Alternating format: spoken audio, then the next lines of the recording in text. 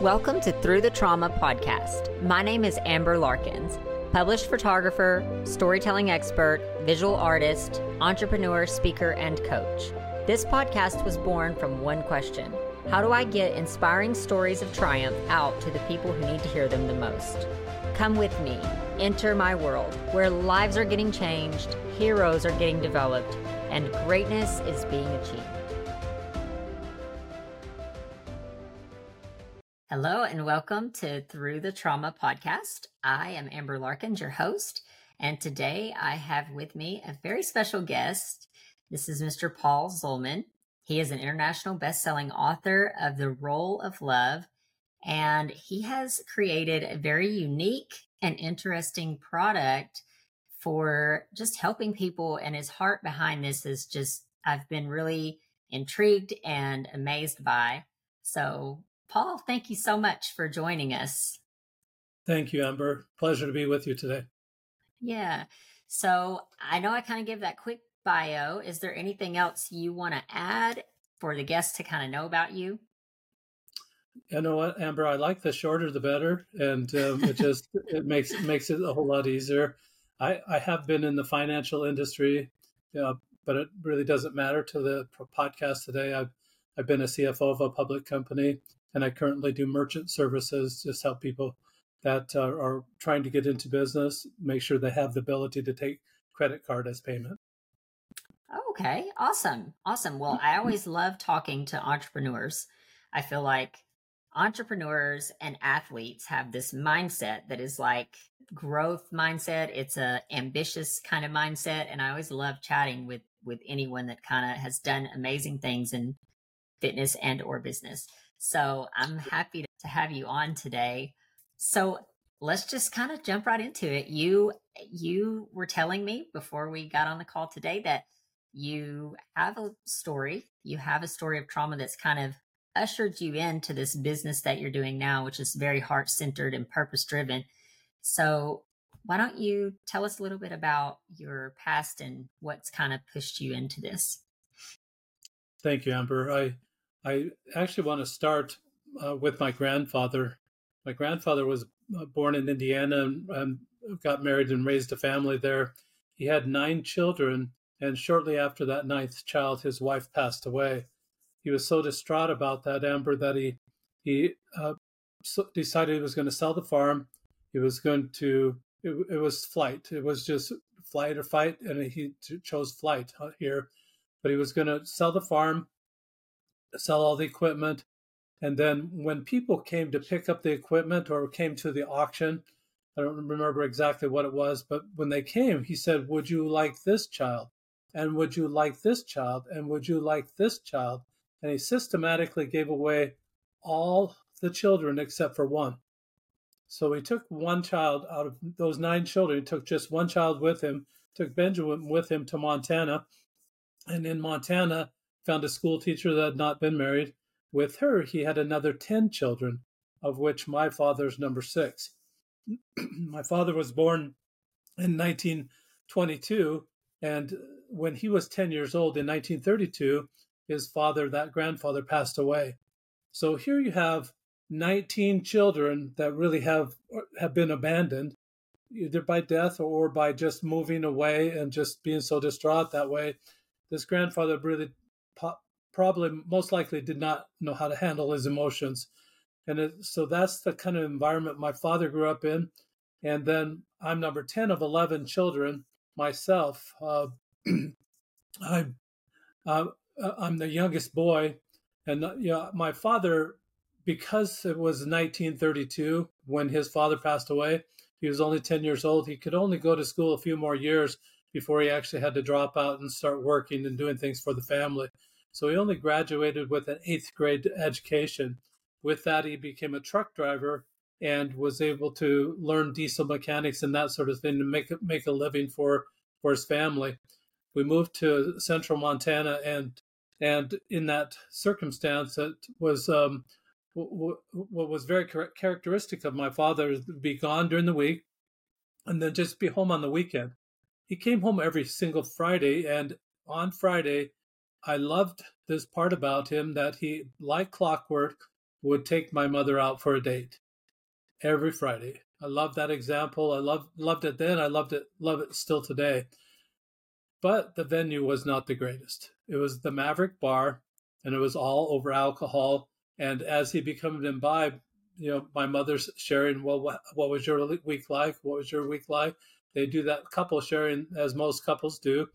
And it takes a while for my mother to go through all the children to get down to, I'm the second to the youngest child, and to get down to me. So by this time, my father's been annoyed, and he's ready to blow up. And so it comes down to me. He just remembers, of course, my name. It seems like it was all about me, and I'm sure it wasn't. I'm sure it was a lot different than that. But it seemed like it was just about me, and it was either the belt or a really severe spanking. I remember one time being so severely spanked that I was black and blue for more than 3 weeks. It was just that type of situation. So to run away from that, it's like Ghostbuster. Who are you going to call? Back in the day, there was just not the network that there is to call right now. So there wasn't anybody called that I knew of. I didn't know what to do about it except move out. So that's what I did. I moved away right after my junior year of high school, moved in with my brother, and then he subsequently got transferred down to California. And then I spent the rest of my senior year of high school in California. From that situation, my brother was a very good father. He was trying to be a very good example, but he still had that issue of flashing. And I think that over the years, from this childhood, Amber, of child abuse that I grew up in, I really had a lot of what I call residual anger. And it was, I'd commit to myself, I'm not going to get angry. But then somebody would do something that annoyed me. And then it annoy me. And then I started to flash, just like my dad. And just like my brother had that same issue. And so I wanted to really move away from that and try to figure it out. I just about age 35, I decided that I before up until about age 35, I was blaming my father for all these problematic relationships, all these problems with social interaction, all those things. I was blaming it on my father when in fact, actually, it was a generational thing passed down, not a genetic thing, but more of a generational thing that had been passed down from his father and maybe in subsequent, maybe the great grandfather as well. Who knows how far back it goes, but there came a time at age 35, I thought, I'm responsible for my own actions. And I started taking that responsibility. I realized then, Amber, that if I can blame someone, I'm not the person that's at fault. It's their fault. I don't have to change.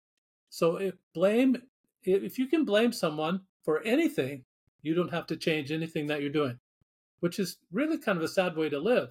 It's like you're the victim, and it's their fault. It's always their fault, and it's just playing that is not really a good way to live your life. It's better to be more proactive. So after age 35, I keep trying, keep failing, and it's just not working. So that flashing that I had, that problem that I had, actually was probably contributory to the demise of my first marriage. My wife and I were married 23 and a half years, and then just separated. And I was kind of in a lonely state.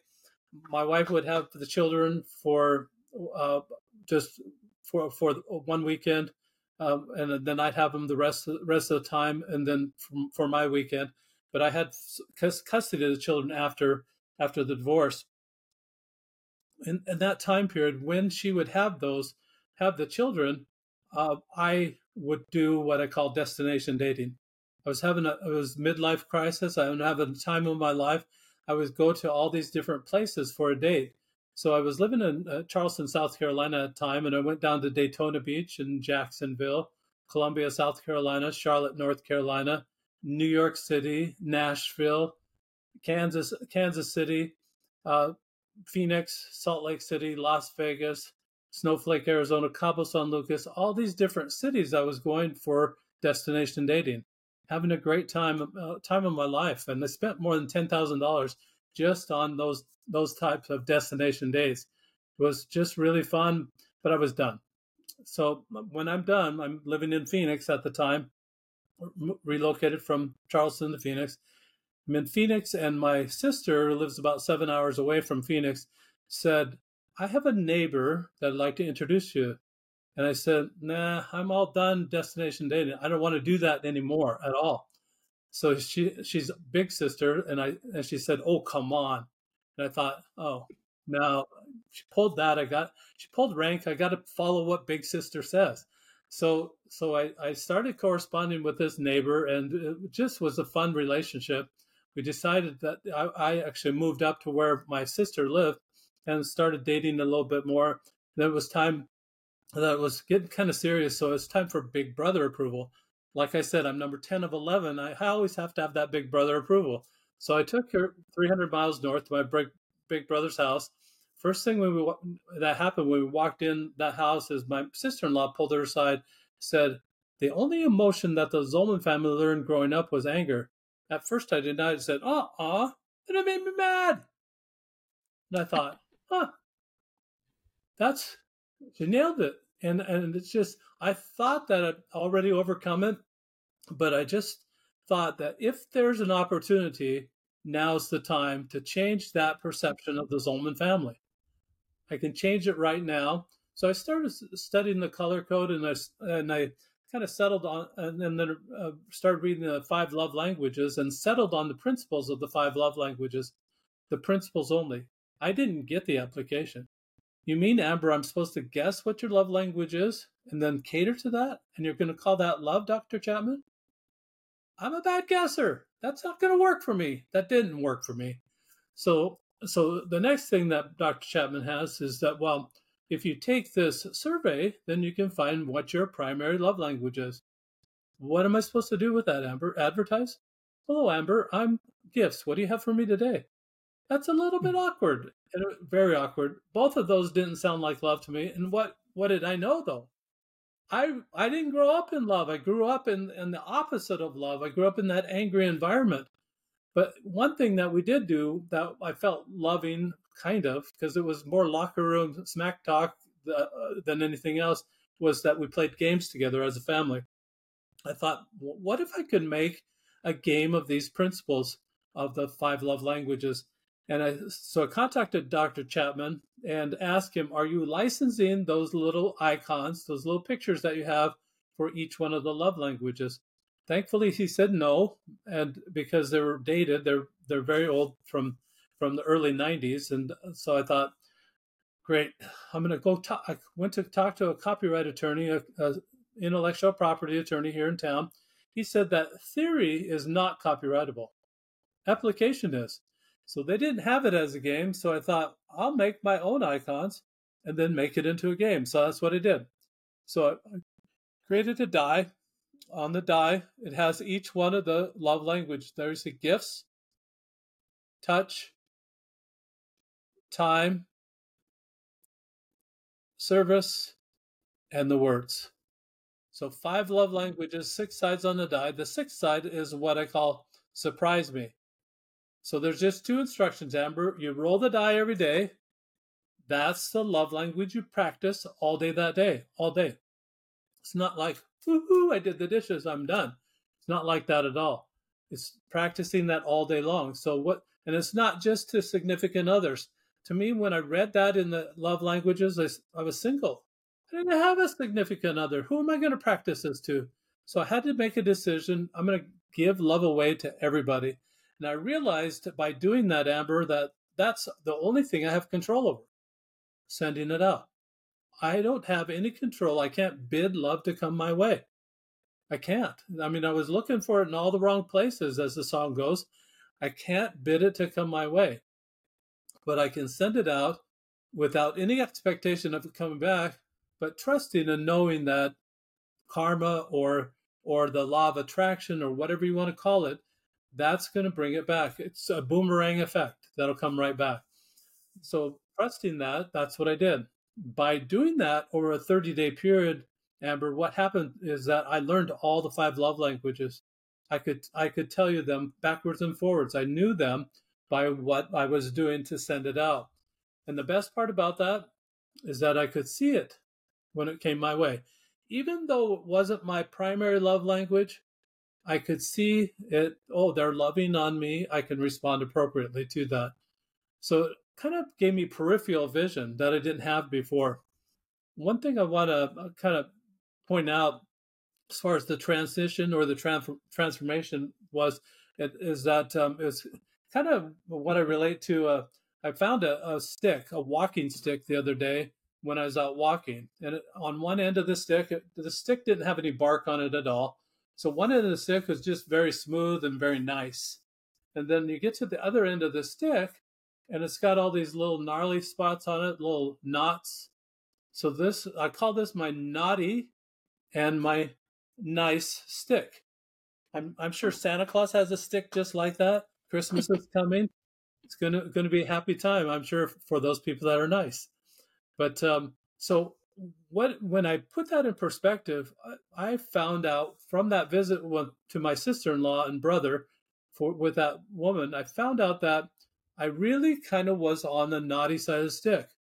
That anger in all its um, attendance has humor. That's angry humor.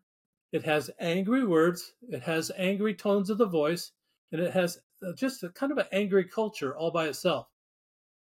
On the contrast of that, love has its own language. Love has its own humor. Love has its own kind words, and love has just it's just a totally different culture. I wanted to move away from that angry culture to that other end of the spectrum. I think that it's very important for your listeners, Amber, to understand that anytime we can identify where we are on that spectrum, that's the only time we can do anything about it. If we don't know where we're at, we can't are not self-actualizing enough to get to understand where we're at on that spectrum. We really can't make any decisions. But once we understand it, we've got three choices. We can either stay where we're at and start blaming people around us, and that's going to keep us right where we're at. It's not our fault. It's their fault, and we're not moving anywhere on the stick. We can become more angry, or we can become more loving. And even if you're closer on the end of the loving part of it, you can probably become even a little bit more loving. This focus on love every single day, rolling the die every single day, it changes the whole mindset. What I found and what helped me, Amber, is that it changed my mindset to what's right about that person, what can I love about that person. And I was so busy doing those two things, thinking those two things every time for everybody I met, that I stopped being annoyed. And when I stopped being annoyed, I didn't have the stacking effect and then the flash. I did not have to go down that path, say, what's wrong with that person? Because that's the start of an annoyance. Why did that person just cut me off in traffic? That's the start of an annoyance. You got to stop being annoyed. That's it. Just stop being annoyed at what other people do. It's out of your lane. Mhm. It's not something that you have control over. What their choices are is none of your. It's none of your business, really. And it's nothing that you really can stop or start for them. It's one of the hardest things I think us as humans, like, to adapt our mindset to that, is the fact that you can't control what anyone thinks about you. You can't control how people treat you. The only thing you can control is how you treat others and how you respond to what they've done or not doing to you. So I have a question for you here. Yes. How would you how does someone gather that awareness? So you said that first they have to have an awareness that they are getting angry, or that and I'm a full proponent of this as well. Like, you have to know this is a problem before you can fix the problem. But how would you tell someone, like, this is how you find out that you have this problem? Because sometimes that mindset shift is they don't know, and they're just going with the flow of life. You know what I Right. mean? Yeah, and it was that for me too, Amber. Is I didn't know what I didn't know. because that's what the way I was raised, and I'm sure my father felt the same way. He was raised that way, and the eighth grade education, he didn't know what he didn't know. And until we decide that we're going to put a name to our activity. When we put a name to our activity, for example, say sarcasm. When you put a name to sarcasm, you put a name to that particular activity you're doing, then the question is it on the naughty side of the stick or the nice side of the stick? And sarcasm, I would say, would be on the naughty side of the stick. Even though sometimes it's funny, that as funny as can be, it's on the naughty side of the stick. And doing that, by doing that start of self-actualization, is this activity, whatever the name of that activity might be, is it on the naughty side of the stick or is it on the nice side of the stick? Figure out what the opposite is. So for sarcasm, for example, being authentic, being genuine, being realistic, that is different. That's total opposite of being sarcastic. So now, knowing that opposite, do you really want to be sarcastic or do you really want to be genuine? That's the only time you can make the choice. And you just do it one at a time. I want your listeners to understand, Amber, and that you don't go to the point of hashing through this that you're overwhelmed. Handle it one thing at a time. That's the best thing. And then just inch by inch, you'll make that improvement. Just inch by inch, you'll move closer to where you want to be. But you have to start with that. And once you start with that, the analysis part, which might take a while in the beginning, you'll become very good at the analysis, that you'll be able to see things in opposites. You'll be able to see, oh, what's the contrast of that behavior? You'll find out, oh, there's a better behavior there. The opposite behavior is really the behavior that I want in my life. And then you have opportunity, you know where you're at, you have opportunity to pursue that better behavior. Mm-hmm. And I think what you're talking about here is being intentional. Like that's what I'm hearing you say is this intentionality. And I just was thinking as you were talking, you know, it's like anything that we focus on. And we've touched on this in the podcast before. I'm sure you agree. But anything that you focus on is going to expand. So if I'm focused on being nice or focused on seeing my flaws and correcting those flaws or becoming a better person or becoming a stronger mindset, whatever I focus on, that's going to kind of stand out to me if I'm intentionally thinking that. So I love what your game does, like what the die do, because it's forcing you, like you roll the die, you come up with touch. So, you're shaking people's hand or you're patting them on the back or, whatever, you're intentionally doing that throughout the day. Yeah. High five. Like High five, yeah. goosebumps. Yeah. I've often said that's huge. If being empathetic to someone, like if you see someone hurting or in pain, like just patting them on the hand or just grabbing their hand like that says more than words could really say. So I love the fact that what you're saying, what you're doing with this game is you're helping people be very intentional about showing love in a real way. And that also is going to expand. The more that you do that, it's like a muscle. It's like when you're in the gym and you're lifting weights, the more that you lift that weight, the stronger you're going to get. So the more that you're intentionally looking to do these things, you're intentionally showing love, the more it's going to expand as well. And you're going to grow stronger and you're going to become more aware. I am completely amazed by this game. And I know that I need to have this in my house, especially for my kids. Because we do games as well. That's something that we do at our house. And I love it because as siblings, I'm an only child, but I have two kids. So as siblings, there's lots of sibling rivalry. So this would be great for kids. Absolutely. It is great for kids. I really love what you said too. I'd like to compare it to a magnifying glass, that a magnifying glass is going to make something bigger. And if you want to focus on the faults or the weaknesses of another person and make them bigger, guess what? That's a boomerang that's coming right back at you, and it'll come fast. It'll come fast. You won't even be able to see it. it'll come so fast that they're also all of a sudden looking at your faults, looking at your weaknesses. And really, do you want that? Who wants that? Why would you do that? Then stop it. That's all you need to do. Just stop it. It sounds simplistic, but it's just stop it. There's a better thing to do, but when you stop a behavior like that, you've got to have the replacement. And that was really key for me, Amber, that instead of doing that annoyance and doing the stacking the annoyances and flashing, instead of doing that, the intentional and the purposeful uh, rolling the die, and then following that, rolling it in the morning, following that mantra, or following that. Some people have called it a divining tool. So just following what that dice has said. Just do that all day long and watch for those opportunities.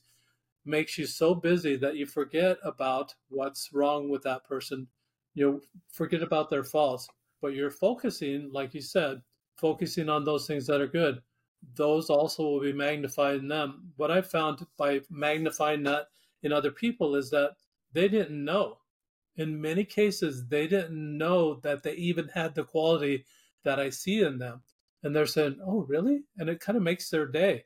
When you make somebody's day, or when you, what I call, light them up, when they light up, that's the love language they like. Just remember, make a mental note. You don't have to give them a survey to ask how am I supposed to love you. You don't have to do that, and it's kind of awkward to stop. Say, can you stop the relationship? We need to pause so I can have you take this survey. That's just really kind of awkward, just too awkward. So just roll the dice and watch. Use your observation skills to watch their reaction. Not everybody's going to be time, not everybody's going to be touch, but when you find them, you'll know by how they light up. Just take those mental notes and just wash, rinse, repeat. Do it over and over again. I love that. And I love that, you know, it's just showing love in general. Like when I read that book, the five love languages, I was still a little confused myself. I'm like, I don't really know what my love languages are. I like them all, you know, Yeah, but yeah. it's really kind of hard to define. But I think what you're doing is like every day doing a different random, like whatever random act of love.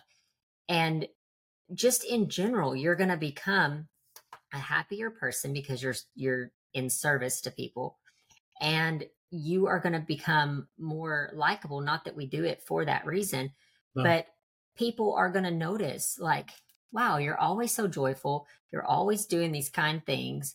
And you know, a little bit goes a long way. From as a business owner, and you know, I'm sure you maybe can relate to this as well, Mm-hmm. but just being able to like give people a little something, you know, it's nothing to you, but it's something to them. And just, you know, I doing little things is huge. And those little things stack up too. I didn't mean to interrupt Yeah. you, but those little things, No. they pile up, and then more good things will happen because it just endears people to you. Not that you're trying to do that. All you're doing is sending out love, and you're finding. The Dr. Chapman identified that these principles of the love languages are things that Jesus did while he was on the earth. He spent time with people, he served people. Of course, we love his words, and he touched people, and he had the gifts of the Spirit. So all the Mhm. love languages are within the life of Jesus Christ. So if you're intent on wanting to become more like Jesus Christ, and I imagine some of your listeners might want to be something like that, it resonated with me, but wanting to become more like him, this is a great way to do it. One thing you mentioned about children that I'd like to go back to, Amber, is that, you know, just think of this in a classroom, and I'm thinking K through 6 type of classroom, where the classroom is together most of the day, at the start of the day and at the end of the day. They're rolling the die at the beginning of the day. It takes 2 seconds to roll the die and maybe a few more seconds for the teacher to say, class, we're watching for these type of opportunities to love today within our classroom or within the school situation. At the end of the day, the class takes note, writes a journal about it. They say what they rolled, what opportunities they saw to love in that way, and then what they did about those opportunities. So what you're teaching now, you're teaching children responsibility for their own actions in a loving way. This is how you love. But they'll understand that if it works for love, it'll also work for anything adverse. It'll work for hate, you're going to be responsible for your actions. At the end of the day, the last 10 to 15 minutes, and I've talked to several teachers, is really non-productive time. The children have been there all day. They know the bell's going to ring. They get a little antsy. They're not wanting to do much work at all. And it's just not productive time. Let's take that time that's non-productive, that they just are basically sitting there, take that time and now make it productive. Have them write that journal, write what they rolled or what they rolled as a class that day, the opportunities that they saw that day to love in that way, then what they did about those opportunities. I think back in my first grade years, and I remember Mrs. Rogers, my first grade teacher. I remember everybody remembers who their teachers are, especially if they had an impact on them. These teachers that would implement something like this would really have impact on the kids because they taught them how to love and taught them what appropriate love is. And I believe that by doing this, you're going to tamp down a lot of the misbehaving that's going on in the schools, a lot of the disrespect, because that's not love. Disrespect versus respect, naughty or nice. I mean, you'll understand where you are on the stick. They'll understand those opposites and they'll want to be on the positive or the nice side of the stick, especially as a kid. You want to be ready for Santa Claus. You want to be there. You gotta do it. And it's just gonna help behavior. I think it'll tamp down any violence that might happen even later in life. If we can get into the school system to teach these children what appropriate behavior is, teach that first. Like Mm, for me, it would have been a godsend for me because all I mm. saw was mostly inappropriate behavior as a child. And I had to move away to get away from it. But these children, if they can learn this while they're young, I'm sure it'll bless their life forever.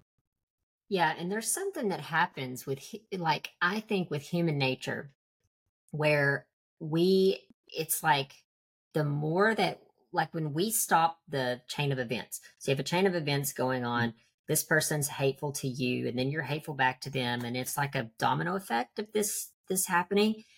But when one person stands up and says, I'm going to be the bigger person here and I'm going to reverse that.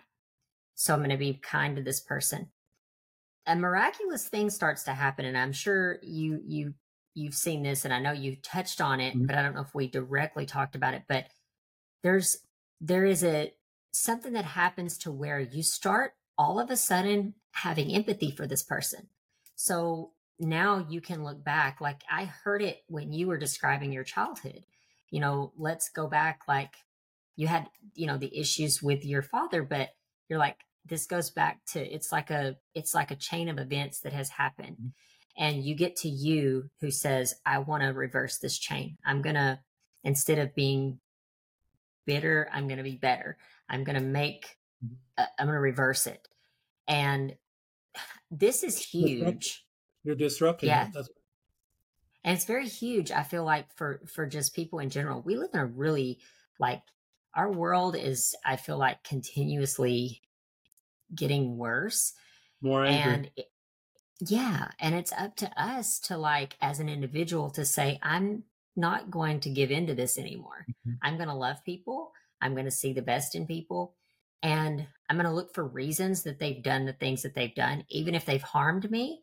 Maybe something's happened to them that's made them react to me this way, but I can be bitter and lash back out or I can be better and try to reverse that trend of events from happening. So I think this is really remarkable. Like the thing that I've never seen a product quite like this where it really pushes the intentionality of Mhm. like, hey, let's reverse this.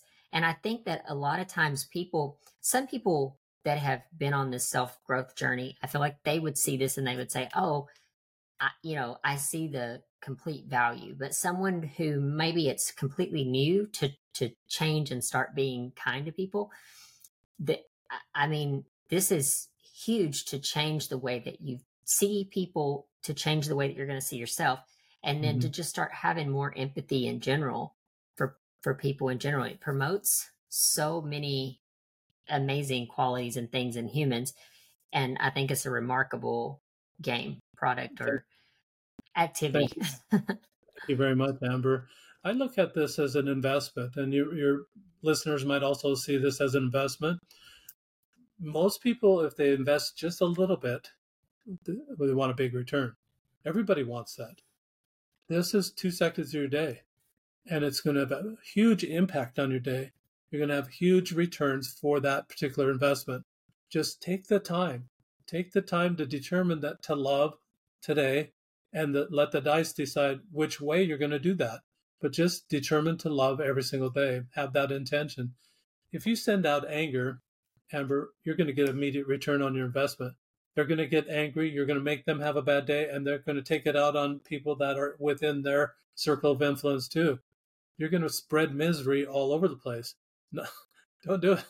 It's not a good idea. No. Who wants to be miserable? Who wants that in their life?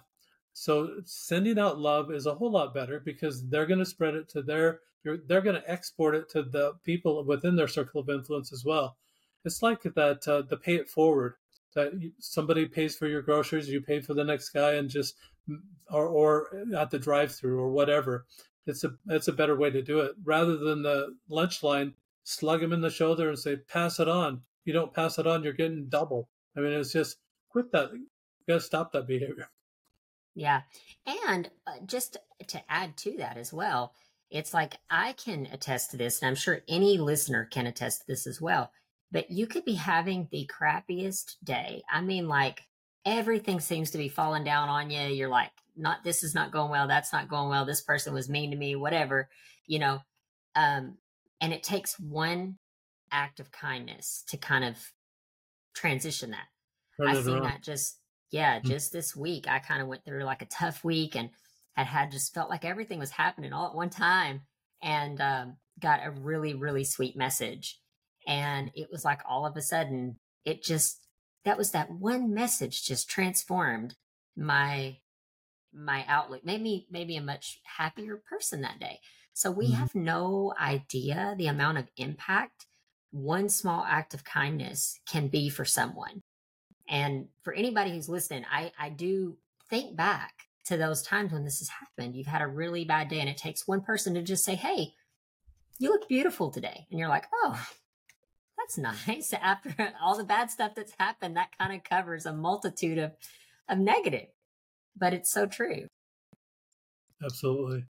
Yeah. And by the way, you do look beautiful today. So, Oh, thank you. Thank you. Um, but yeah, it's amazing when we can start to do these things for people. And so I love your heart behind this, and it's a very creative thing as well. And you sold me on it. I'm gonna have to go to the website when we get off the call and get me a pair of those dice for my kids and for me. I'm just joking. But um so Paul, tell me, like, this is an amazing product that came from a childhood of some pain. And do you have do you have any advice for anyone that maybe like they're in the midst of pain, but transforming that into power? absolutely, Amber. I think that's probably the best thing is I have a picture behind me. I don't think if you're listening, you may not be able to see the picture, but it's a picture of a sunrise on a lake, and it's the sunrise kind of mirrors the lake. And this was a picture that I actually took when I was fishing on this lake at sunrise, and it was just it reminded me of an epiphany I had several years ago. I had a route driving job that I got up before dawn. I came home after sunset, and while I was on that road, I'd see the sunrise, sunset every day, every day, every day.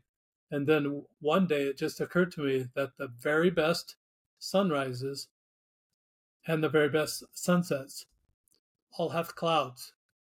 So we all have Mm. problems in our life, and we all have things that we're going through. But when it comes to the end of our life, we'll look back on those clouds in the sunset of our life. We'll look back on those clouds. We'll see the silver linings. We'll see we'll see the light refracting on those clouds, and hopefully it'll be a beautiful sunset of how we worked through those problems. If you've got problems right now, as I said, just slow down.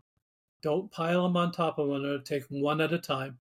Find out what are you doing? What is the description of that problem? Find out where you're at on the spectrum, and then determine where you're going to go with that one problem.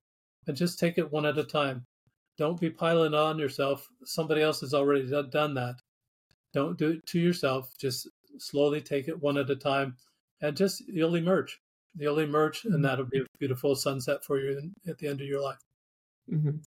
That's a really beautiful analogy. I've not heard that before, but that's really good where, every and you're right. The most beautiful sunsets are the ones that have clouds.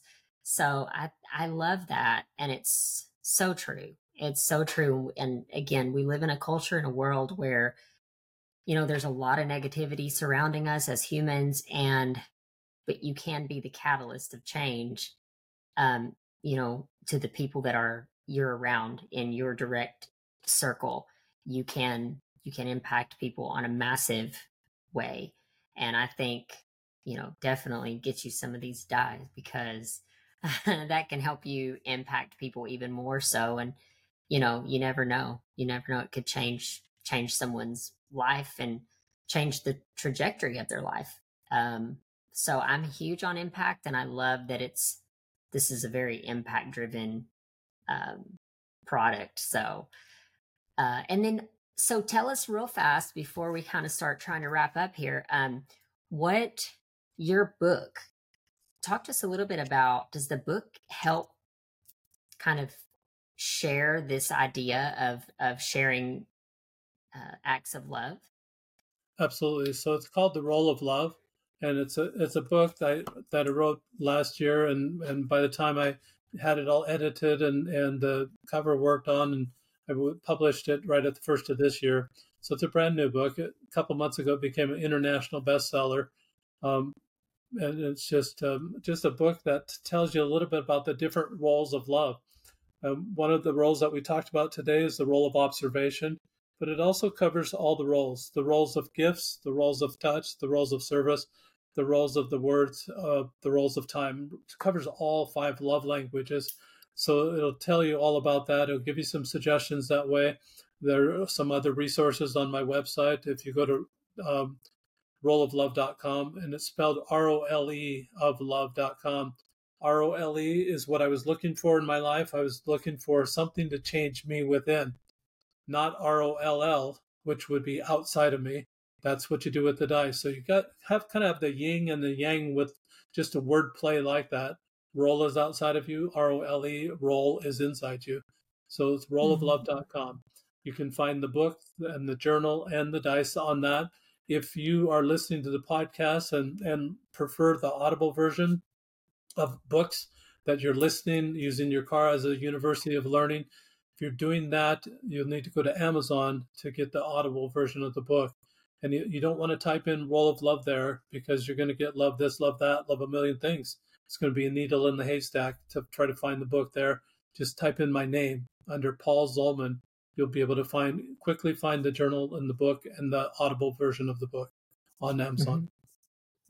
And just to clarify, this idea is not just for couples. It can be for couples. It can be for anyone, just in general. It can be for children.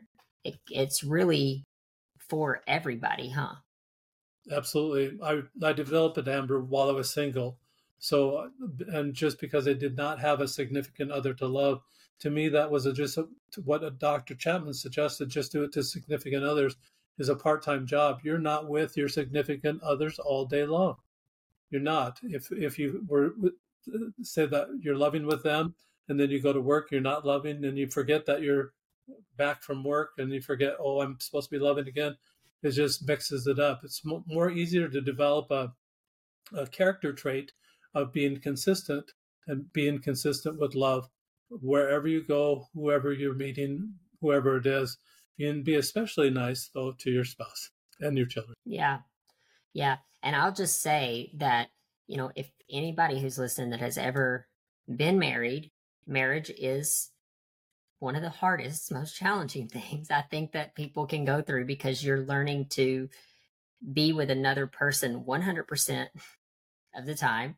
And I would just encourage anyone who, if you are married, this is a great idea. If you're not married, it's also a great idea, because it's going to train you to really be the person that you need to be when you get into a relationship. That's going to, your mind is already wrapped around these things. You're already used to doing these things. And it makes for a much more pleasant relationship. So, Absolutely. It makes you more marriageable material. If you're single and you want to be more marriageable material, this is a good tool for that to yeah. happen. One last thing I want to say, Amber, is that there you may have some people or in your audience that like yoga. At the end of every yoga class, the leader or the instructor will put their hands together like this, and put their thumbs to the chest, and then they'll say namaste. Namaste is kind of this, has the same flavor as this, and a lot of people say that the Hindu version of this saying might say that the God in me sees the God in you, or the divine in me sees the divine in you. So you're always watching for the good of other people. Namaste is one of those words that very similar to exactly what we're trying to accomplish here. So if you're a yoga student, this is a perfect way to extend that feelings that you have at yoga of seeing the good in other people, to extend it to the rest of your life as well. I love it. This has been wonderful. I appreciate your time coming on and sharing all these things with us and really explaining that to us. And we're in almost in September now, so with the holidays coming up. So if you have someone to buy for, this is a really meaningful gift. And I went to your website. I checked everything out. It looks everything looks really very appealing. So I'd love to send people to you, and we'll put all of that in the show notes as well. It's been a delight, and this is a wedding time of the year too. A lot of people getting married in the fall, so perfect wedding gift. It's right within the range too. It's a lot less than a therapy session, so take it on. and or marriage counseling. So yep. So all right, well, thank you so much, Paul. I really appreciate having you today. My pleasure. Thank you so much. Thank you for listening to Through the Trauma podcast. If you have found value in this episode or believe in the mission behind what we are doing, please subscribe so that you never miss any future episodes. Also, be sure to check out our transformation project at transformationthroughtraumaproject.com, where we help inspirational stories get heard on a larger scale through multiple platforms. If you know someone who can benefit from this episode, please share it with them. Until next time.